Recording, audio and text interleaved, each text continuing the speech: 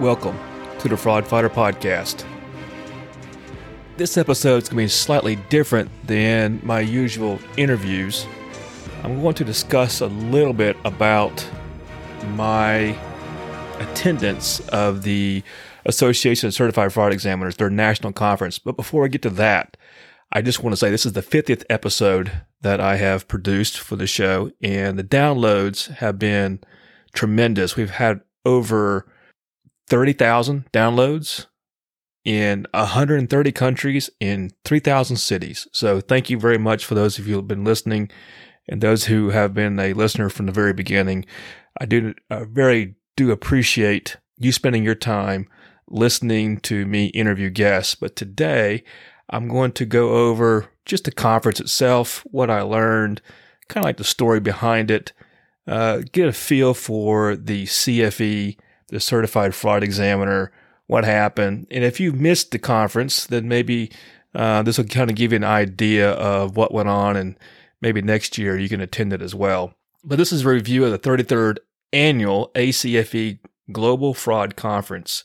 It was hosted in Nashville, Tennessee, and the ACFE is the Association of Certified Fraud Examiners, and it is a credential that anyone can get as long as they qualify with certain educational background and experience, but it is a credential.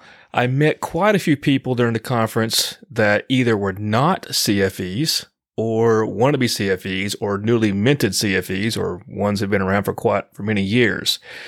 But the credential is really to show your expertise and your knowledge about fraud prevention and fraud detection.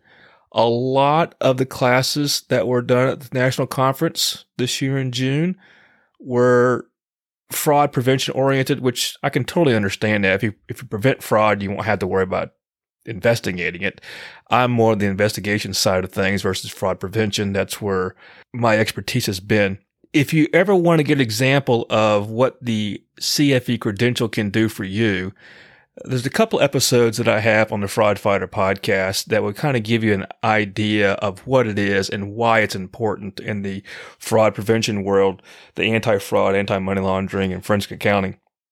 One of them is episode 3 with Jim Lanick, and Jim Lanick is a trustee for bankruptcy, and he highly recommended a CFE as a credential that the bankruptcy court would look at, including trustees would look at, to see whether or not you are qualified to assist the court or assist the trustee ultimately in determining if there's fraud and how it happened and how to discover it and investigate it and ultimately possibly help prosecute it. So the point being is episode 3, Jim Lanick regarding bankruptcy, he highly touted the CFE credential as something as a definitely a need.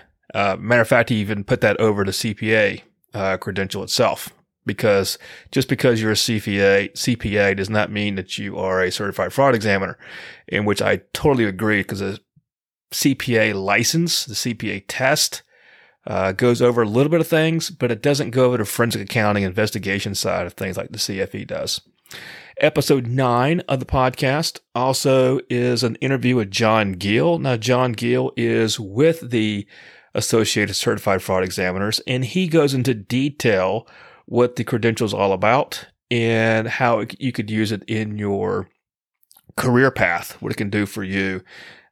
So he's a good resource. And then also in episode 44, now there may have been a couple other episodes that mentioned the CFE, but these are the top 3 that I can think of off the top of my head, was Tom Golden. And Tom Golden is a forensic accountant, started many decades ago, and is now retired from the forensic accounting space, and now is an author of financial fiction thrillers. But he was episode 44, Tom Golden, and he highly recommended getting the CFE credential for those who are in the forensic accounting space and fraud examination space. So those 3 episodes, episode 3, episode 9, episode 44, if you get a chance, if you hadn't listened to them, be sure to download them on the Fraud Fighter podcast. Well, the Global Fraud Conference in Nashville was for a few days. It's a Monday, Tuesday, Wednesday. Typically, there were some things going on Sunday, I think a Thursday and Friday as well, special sessions. But for the most part, the meat of it was a Monday, Tuesday, Wednesday in June of 2022. The registration was pretty easy. You can go online. I think I got the super early discount, which means I registered like 7 months early. I knew I was going to go to this. I have never been to a CFE national conference. This is my first one. I have been in the forensic accounting space for over 20 years, but never got my credential until last year, based upon recommendations actually of the podcast guests that I had. So I went ahead and got the credential and decided to go to my first CFE conference, and it was good. I'm glad I went. The registration for it was easy. Like I said, I did it a few months earlier than in order to get the super early discount. The hotels in Nashville, in Tennessee, were within walking distance of the venue. I stayed at the Westin, which is across from the Music City Center, I believe it was called, and it's just a big, humongous convention center in Nashville. But all the hotels are within walking distance, and I think we got a special rate for being part of for the conference.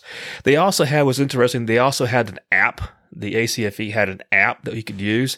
It keeps up with the schedules.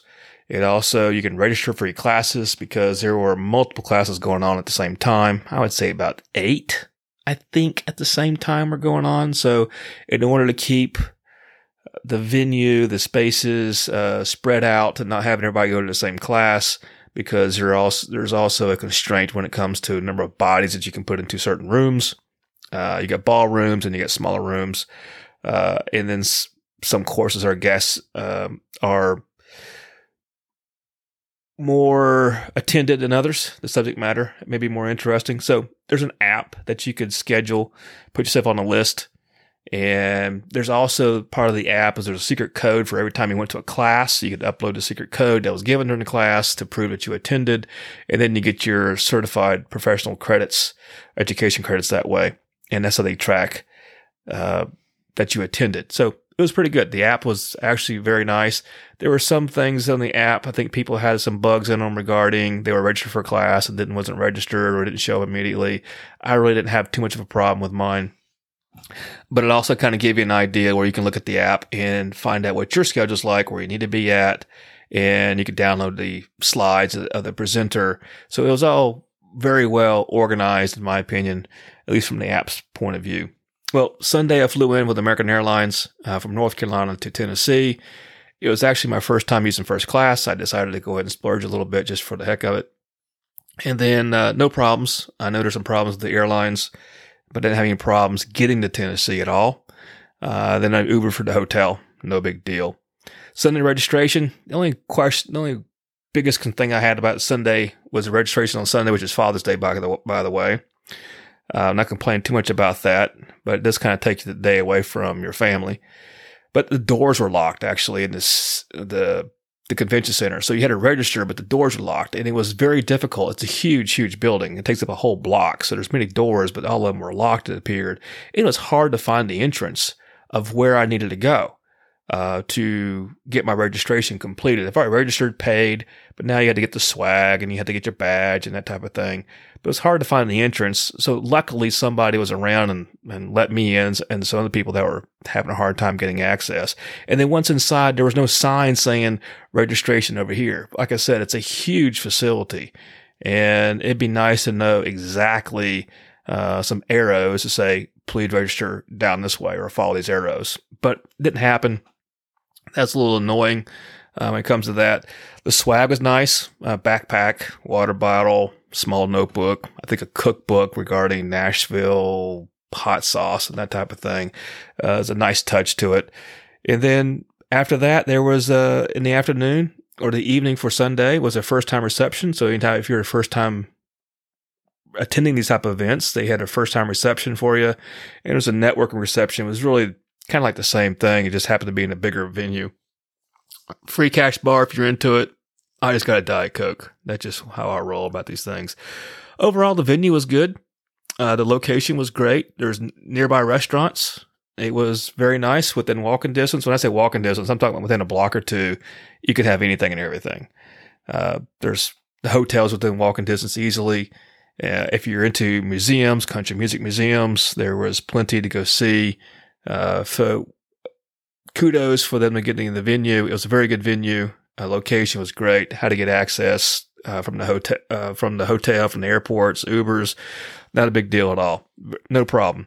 Then on Monday, starting around 7 a.m., which is very early to have most meetings, but they had to do this in order to get so many hours in of education credits. There's a breakfast. There was also a lunch available and a snack available, which is very, very nice. The food was good. That way it stopped you from having to leave this facility, go find something real quick out there, to find a lunch spot and come back. I like the idea of them having the breakfast and, the lunches and the snacks there. It was a good touch. I liked it. Lunch was catered. It was inside of a big, humongous room, lots of tables. You just fill in with the crowd and you find a table, and hopefully you find something that somebody's interesting that you can sit with. And every time I was at a table for lunch, sat with different people and you didn't know them a little bit about where they're coming from, where they're, what their careers, ambitions are, and what they're doing. The exhibits at Exhibit Hall, the exhibit hall was good. It was okay. Since this is my first time, I had nothing to compare it to. I was told it's a little bit light, probably because of post-COVID. There were a lot of forensic accounting firms there, software companies. There were a couple of companies out there looking to hire forensic accountants. I do know there's some government agencies that were there, like CIA, FBI. I know IRS Criminal Investigations was there as well. I think those are the main three that I saw that was recruiting. There's probably other potential companies that they're recruiting as well, but those are the three main ones that I saw, which is interesting because they were hiring forensic accountants and analysts and also probably special agents, I would assume. And a lot of the individuals are age out to be a special agent. If you didn't know, to be a special agent for the federal government, you have to be 30. The latest you can be is 37 years old. So if you're 38 years old, too bad, too sad, you're not going to get in. But anyways, that being said, I saw quite a few, or heard quite a few, and had conversations with quite a few local governments or state governments that didn't pay as well, that were looking at federal jobs because those jobs pay almost probably twice as much, which is kind of interesting. I didn't expect it to be that bad, but evidently the market's pretty bad for forensic accountants on the local and state level. It just doesn't pay as much as the federal level.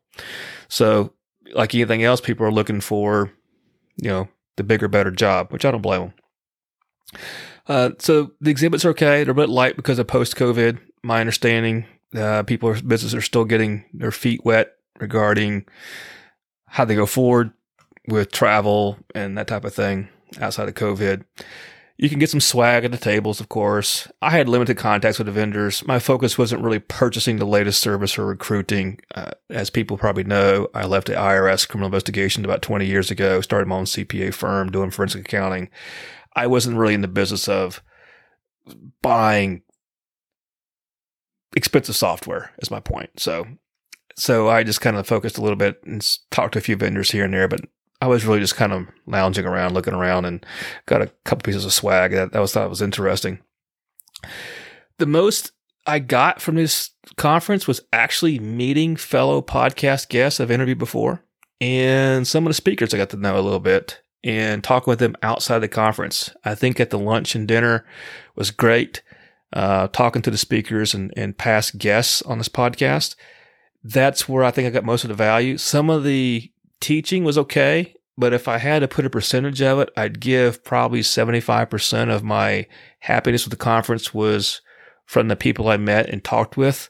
Then the other 25% was actually content that was actually in the classroom, because it's interesting dealing with people who actually are in the same boat as I am, or have a different take, or they wrote a book. Some things are just interesting to me about how they got where they're at and where they're going, especially the content creators. Those are the ones I really enjoy talking to, or people who already have podcasts or writing books or doing training material, because I like that type of stuff. One of them was Leah Weholder. She's from Workman Forensics. She's a fellow CPA. She's also got a CFE credential. She has a podcast, and she's also become a recent author. So congratulations to her on her book. It's called Data Sleuth, and she has a podcast called The Investigation Game. And the other one was Barry Breslin. She was one of the speakers. She is an author of many books out there, really deals with internal auditing. And there's also Amanda. She also goes by Jo, J-O, Irvin. She's an ethics speaker, and she also is an author of a few books, and she does a podcast called Friday Fraudsters. I've heard of that podcast, saw a little bit of it, didn't realize it was her, so it's kind of interesting meeting people that I sort of knew but didn't know, and putting a face with a name and seeing what they do. So that was kind of interesting. One of the good ones I liked was Derek Ellington's. He has a business in digital forensics, and one of the classes he spoke as a speaker, presenter, was about the cell phone, the laptop computers, and what happens when you die, who has access to this information, is Google going to turn that information over to you? And one of the things that I learned, which I didn't think about, was that Google or Microsoft or these big software companies consider your email as being leased to you and not property of the estate. So if you die and you have emails, they probably won't turn anything over to your next of kin because they don't consider it but leased to the person who died. And so therefore they may not turn it over, and good luck. Same thing with Apple too. So a few things I learned about that. Ian Mitchell. Ian was a podcast guest. He's also a singer and songwriter. I got a chance to listen to some of his songs. It's kind of interesting meeting him. He is a rock star in the anti-fraud space, and got to meet his wife. We didn't really talk business, but just life in general. It's just kind of nice to just sit down and chit chat for a little while. But Ian Mitchell was a good one. He didn't speak, as far as I know, at the conference. He may have spoke at maybe something privately, but he was there, and most of this in entertainment, which is good. The topics that were given during the conference were generally oriented to fraud prevention, which, it's needed. I was more interested in the investigation side, so I looked at what happens afterwards. The digital forensics was good. There was another one that I listened to that was quite well, was OSINT, which is open source intelligence. And it's always nice to get a good refresher. I think Cynthia Harrington did that. She's well known in the OSINT space. And she did a few things, gave a couple websites. There's some things out there technology wise that's of interest that should help you find people or find assets or income. For the most part, the speakers are okay. All of them were qualified. But like anything else regarding speakers, presentation skills were a hit and miss. You probably have been to college where you had a professor that was very knowledgeable, but man, it's just kind of hard to sit there and listen to them because they weren't engaging, or it's death by PowerPoint. Some of the speakers are like that. I'm not going to name names on the podcast. Of course, we get to review them, and I'm assuming other people feel the same way that I did. It's interesting because when I was with IRS criminal investigations, I was trained by the government to be a facilitator and a speaker on how to give good presentations. And it was probably, I would say, the best training I ever received in my entire adult career that could be used immediately, and a skill set that can be built upon. And I thoroughly enjoyed that class to the point where they even asked me to teach the class later on at the academy. And it's really 2 weeks of learning how adults learn and how to present a topic, create content, turn it into bullet points or course objectives, and be able to take a concept and create material out of it to where you can turn it into a course, like maybe a 50-minute course or a 3-hour course or maybe a 3-week course, depending on the circumstances. And what the standard is that education puts regarding the objectives and how it's implemented, the tools that are used. But anyways, the point being is that all the speakers were qualified, so don't get me wrong, but this presentation skills were hit and miss. Some of it was death by PowerPoint. Some of it's just, you have a PowerPoint that has more than 5 or 6 lines, people are going to lose it.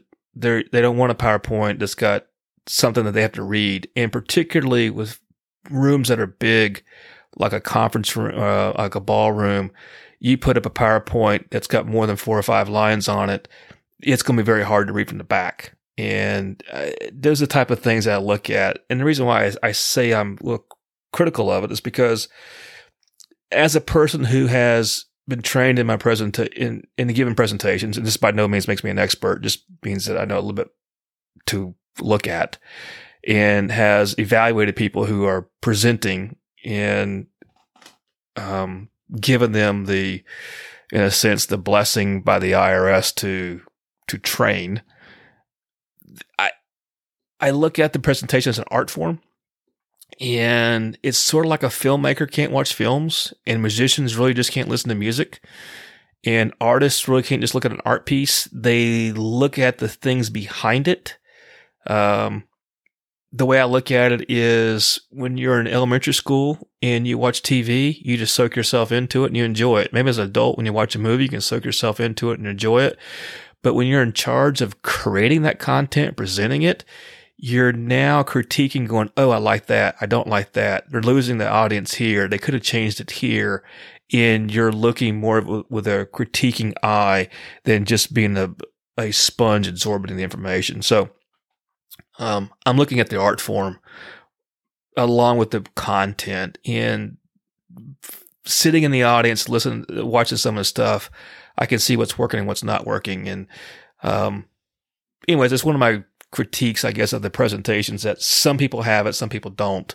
And it seems like the 20% of the classes I took during the week were great. The other 80% were like, I could probably read the PowerPoint and get the same information from it. So doesn't make it bad. It's just like anything else. After you sit in class for a day or two, you get kind of old after a while. So that being said, the presentations were a hit and miss. Subject matters they were expert at, not a problem.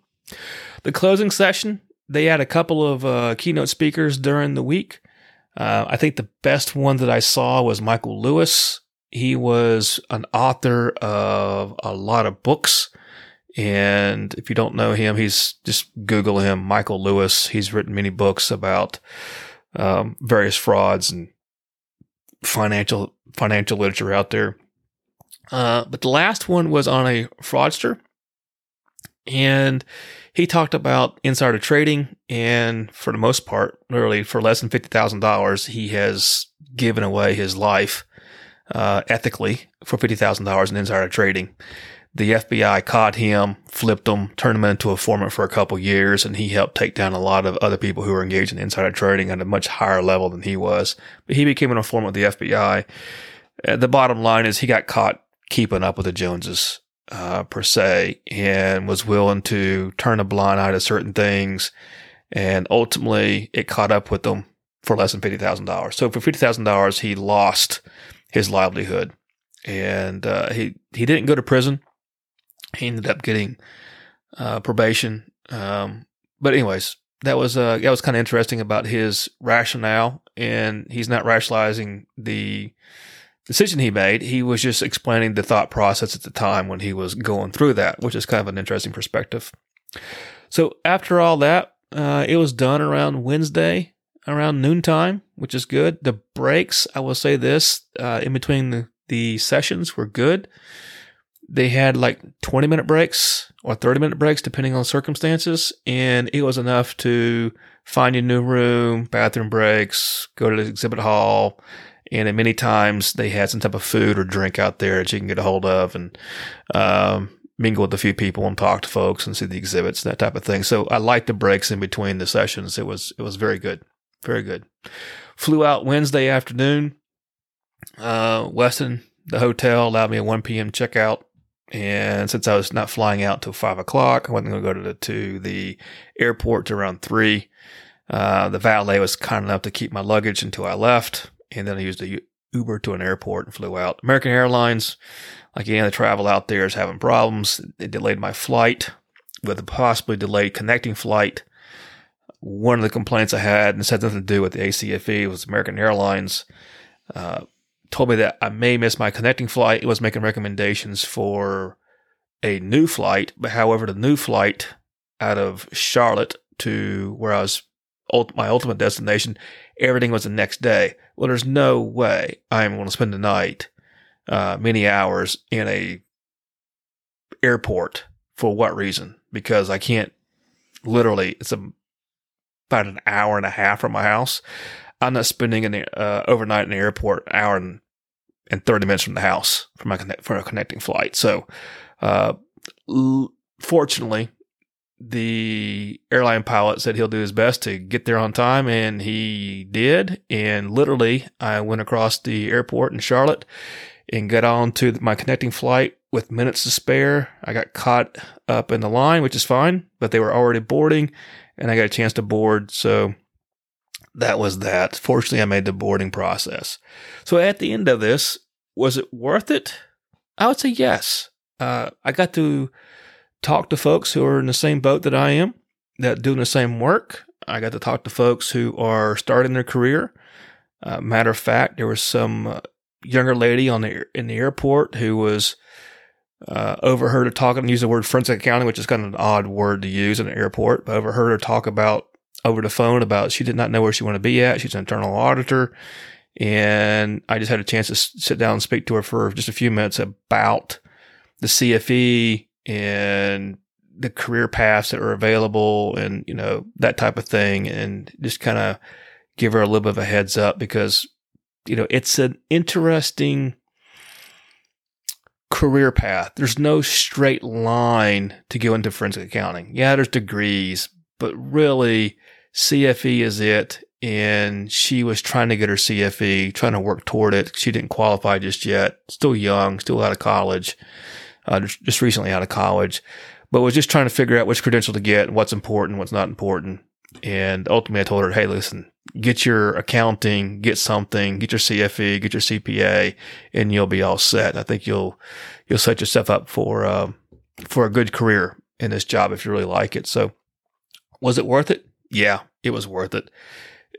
The next national global conference is going to be in Seattle, Washington, which is way on out there on the other side of the country. I probably will go to it, and we'll see what happens. One of the things I'd like to be able to do is take some of the content I do have on this podcast, create a few things here and there that are in the works regarding content-wise. I am working on a few small projects to be out there, and one of them would be beneficial to people who have the certified fraud examiner credential, the CFE, and I'm working on that, and hopefully something like that will be available, and the ACFE committee that finds speakers will like the topics. I have like one or two topics I think will be interesting to them. So once I get the content created, I'll probably ship it out to them and see if they would have me as a speaker next year. Just food for thought, just thinking about it. So it was worth it. Probably will go next year to Seattle. It's going to be a little bit of a haul. It's probably an all-day flight, get down there, and an all-day flight to get back. So it's 2 days gone. But Seattle will be interesting in June of 2023. So that's about it. So thank you so much for listening to my review of the 2022 Global Conference for the ACFE in Nashville, Tennessee. I appreciate your time. And if you ever do get a chance to go, at least go one time and enjoy it. Sit back and see other people who are in the same shoes or have the same credentials or have the same skill set that you do. There was a bookstore that was also there for anybody who want to go out there and meet the speakers or buy their books, of course, and other books that were out there. So, it was worth it, and I hope to be out there in Seattle next year as well. With that being said, thank you so much for listening, and I hope I will see you soon. This is episode 50. We are doing well. 30,000 downloads, 130 countries, over 3,000 cities. Thank you very much for listening. I'll talk to you later.